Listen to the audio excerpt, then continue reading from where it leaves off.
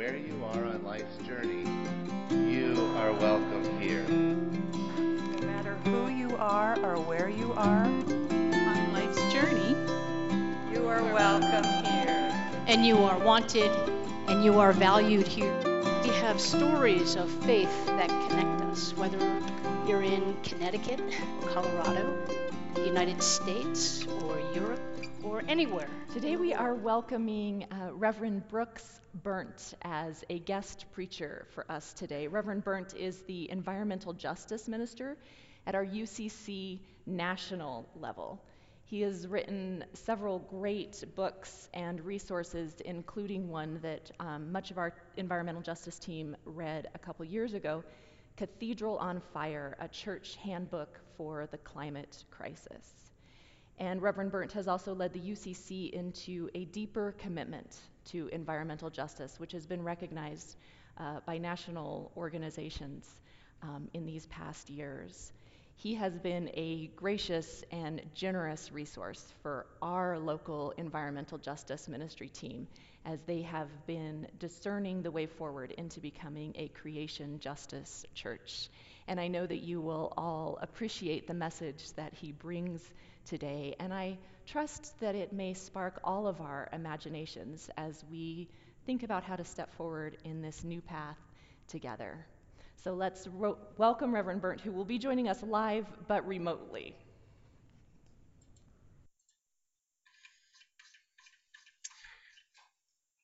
Let me begin with the Hebrew scripture reading. The scripture reading from Hebrews chapter 11, verses 1 through 3. It reads, "Now faith is the assurance of things hoped for, the conviction of things not seen. Indeed, by faith our ancestors received approval. By faith we see the world called into existence by God's word. What we see created by what we don't see." There ends the scripture reading. I'd like to begin on several notes of gratitude.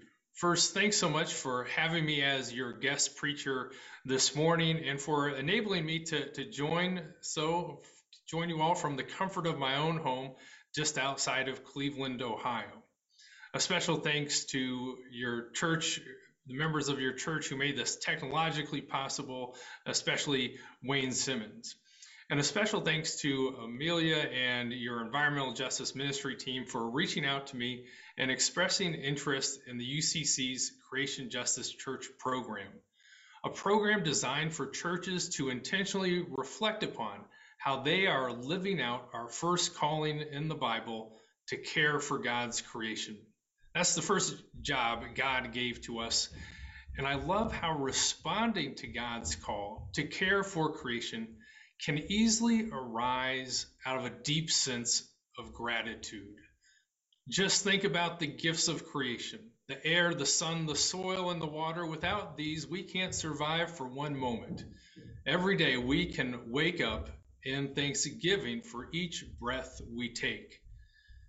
In working on environmental issues, one of my favorite quotes comes from a beloved champion of the homeless in France, who died some years ago. Father Pierre would say, "We must always keep both eyes open, one eye on the world's suffering so that we can fight against it, the other on its wondrous beauty so that we can give thanks for it." I'll confess, sometimes I have a tendency to see out of only one of those eyes. I have to remind myself to keep some balance, because to be honest, if you watch what's in the news about the environment, it can sometimes plunge one into a place of despair. There are the climate-related disasters we're already facing, and there are the warnings that things can get worse. Every time a new climate report comes out from the UN, for me it's like, oh boy, got to get the inner fortitude ready for this one. Less than a month ago, the world's leading climate scientists announced that in order to keep from going from bad to really bad, we have less than 3 years to stop the upward trajectory of our greenhouse gas emissions before heading into a relatively rapid descent in decreasing our emissions. We put in the arduous effort now, or we suffer far more later. Oh boy, how do we deal with news like that? It's a spiritual question, a faith question. For humanity, the climate crisis is a faith crisis. In the face of dire warnings and predictions, we somehow have to muster the faith and the hope necessary for the present moment. To put it in the words of our scripture for today, to have hope for the present and for the future, we need to somehow muster the conviction of things not seen. Now, if we read the next sentence in our scripture, we learn that while we don't see everything, we do see something. We see all that God has created, and for that we can be grateful. I believe that here and there we can continue to see manifestations of the divine at work in our world. Here and there we can find nuggets of hope, even when all has not yet been revealed. This morning, I want to invite you on a treasure hunt of sorts. We're looking for golden nuggets of hope. I'm going to lift up some that I've found along the way, and I want to invite you to think about nuggets of hope that you have found in your life as well. A nugget of hope that I have returned to over and over again for a number of years is a metaphor from the famous historian Howard Zinn. I don't know if any of you ever had the chance to hear Zinn while he was alive, but he always had this amazingly buoyant and hopeful personality, despite often being in the thick of activism on issues that can easily cause despair. For him, it was the lessons of history that gave him hope. It was the hard-won lessons of history's underdogs in particular. Zinn would talk about not throwing in your cards before the game is over, because there is still a chance that the winning cards might be in your hand. The theologian Paul Tillich said, faith is the basis for the courage to be, but I like to think that faith is sometimes the courage to keep playing our cards despite the long odds. To others, this might seem like a fool's errand. I sometimes do embrace the description that the Apostle Paul gave to the faithful as fools for the sake of Christ. And for me, what looks like foolishness to others is an actuality often love made visible. I can't look my daughters in the eyes and say, I decided to throw in the cards on their future. Call me foolish, call me what you will, but I would rather have the hope needed to keep on playing my cards. Now, another nugget of hope that I have found is one that I discovered in our own UCC history.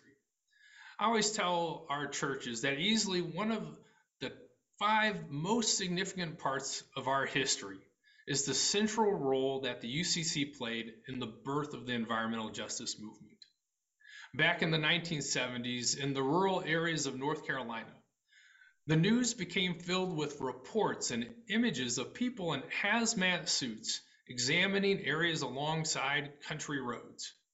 A trucking company had decided that to save money, they wouldn't haul toxic manufacturing waste out of the state to a dump site, but they would instead spray it alongside 210 miles of country roads in the middle of the night. The state of North Carolina had to then gather up this illegally dumped toxic waste laced with PCBs, a known carcinogen, and then find someplace else to dump it. Now, common sense would tell you not to store it in a place with a high water table level so it doesn't get in people's drinking water. But that's exactly what they did. Why? Because the history of segregation has had a living legacy. So the toxic waste was placed in the county with the highest percentage of Black people in the state and some of the highest rates of poverty in the state. The local community started to organize itself. One of the key leaders was Dolly Burwell, a member of a UCC church who was on the board of Martin Luther King Jr.'s organization, the Southern Christian Leadership Conference. She realized that the energy in the community had to be harnessed into action.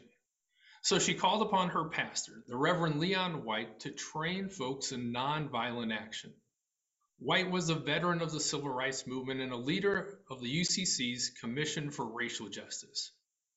To make a long story short, for 6 weeks in 1982, people from around the country came and put their bodies on the road to prevent dump trucks from arriving. You had a member of Congress come and put his body on the line.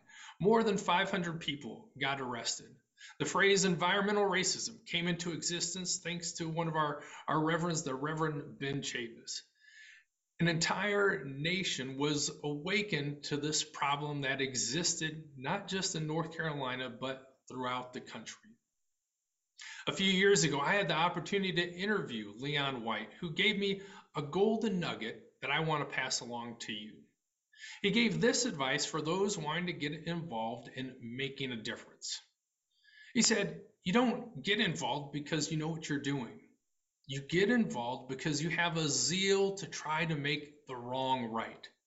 That's all. You don't know how you're going to do it. You just challenge the wrong and somehow it works out. You don't have the answer. You seek for the answer. You seek for it and you don't know what you're doing, but you have the strength, the power, and the knowledge to do it. But you don't know it because you never put it into practice. Reverend Leon White said, our cup runneth over by doing. Our ancestors just did it, and they have a song they would sing, the Lord will make a way somehow. They didn't know the way, but they believed that the way was in them, but they had to step out on faith to make it become a reality. I want to pair this nugget of hope with a couple of others. It's true that often we need to step out on faith without completely knowing what to do. At the same time, I think there is also a nugget of hope to be found in those who have provided us with an example. Last month, a church in Ames, Iowa, asked that I lead an adult education session before worship. What they wanted to hear were the stories of other churches and what they were doing. So I said, look, it's probably better if you hear the story straight from the churches themselves. So thanks to Zoom, we created a panel with 3 persons from churches in Arlington, Virginia, Minneapolis, Minnesota, and Urbandale, Iowa. 2 of the churches had won national awards for their work in reducing carbon emissions over the past few years, and the third was a pioneering leader in this work years earlier. All 3 panelists were fairly different in ways that complemented each other. One was a self-described handyman, one had led a state utility department's energy efficiency program for 30 years, and one was a pastor for a church with a goal of becoming carbon neutral by 2030. All of them had insights to share. All of them were their own unique example of hope in action. This morning, I want you to consider the UCC as being one large tree of hope-filled faith. Your church is part of that tree, and you are connected to so many other branches of that tree. Thank goodness for our tree, because we need all of our many beautiful and diverse branches to successfully confront something as large as climate change. A fourth nugget of hope. In Atlanta, one of the most beloved outdoor areas is a former railroad track that was converted into a greenway where people can walk and ride their bikes. Along the path, one can find various art installations. There's a beautiful sculpture under an overpass of a man named Tony. A church program helped bring together over 200 people to pick up junk off the streets of Atlanta and then work with an artist to fashion it into this representation of a man who was homeless and wayward until a community loved him beyond his brokenness, as the placard puts it. Fittingly, not far from this artwork, there is a post off to the side of the path that has the following quote: "When I is replaced by we, even illness becomes wellness." When I is replaced by we, even illness becomes wellness. I would say that when the I becomes a we, there's not only an opportunity for human health to be restored, but there is an opportunity for the wellness of our planet to be restored. Churches are a great we, and this we can be a wonderful source of hope in caring for our environment. For this reason, I'm going to pass the microphone over to one of your own members for the fifth nugget of hope. Mary Meyer, would you share with us a nugget of hope? So you've noticed that I am not Mary Meyer. Uh, we had to make a last-minute shift. If you are here in Colorado, you know we got some snow on Friday, and that required a lot of changing plans. For Mary, that meant her granddaughter's state track meet was moved to today. So she is there cheering on her granddaughter with us in spirit, and she and I talked a bit about what she had planned to share. So I get to share on her behalf. When Mary agreed to share today, she planned to talk about the hope that the Community Garden project has brought to her. The community gardens were one of the first really big projects that the Environmental Justice Ministry discerned, and it really began with a spark of an idea about how we could partner with an organization that addresses food insecurity through urban farming, and they were looking for space to do that work. COVID-19 slowed down our possible partner organizations' plans as it slowed down many things. And the environmental justice team pivoted, which we have all done so much of. And it's out of that that the Community Garden Project was born instead. Mary finds that project itself and the way that that community has developed to be a sign of hope, one of those nuggets for her in this world. And I will add to that that it speaks to the resilience of a community that is finding its way forward and choosing to find the hope and the possibility even among shifting sands and changing times. Thank you. I want to encourage you this week and beyond to think about these nuggets of hope and to find your own nuggets of hope. Let these strengthen and sustain you in good times and in bad. Amen.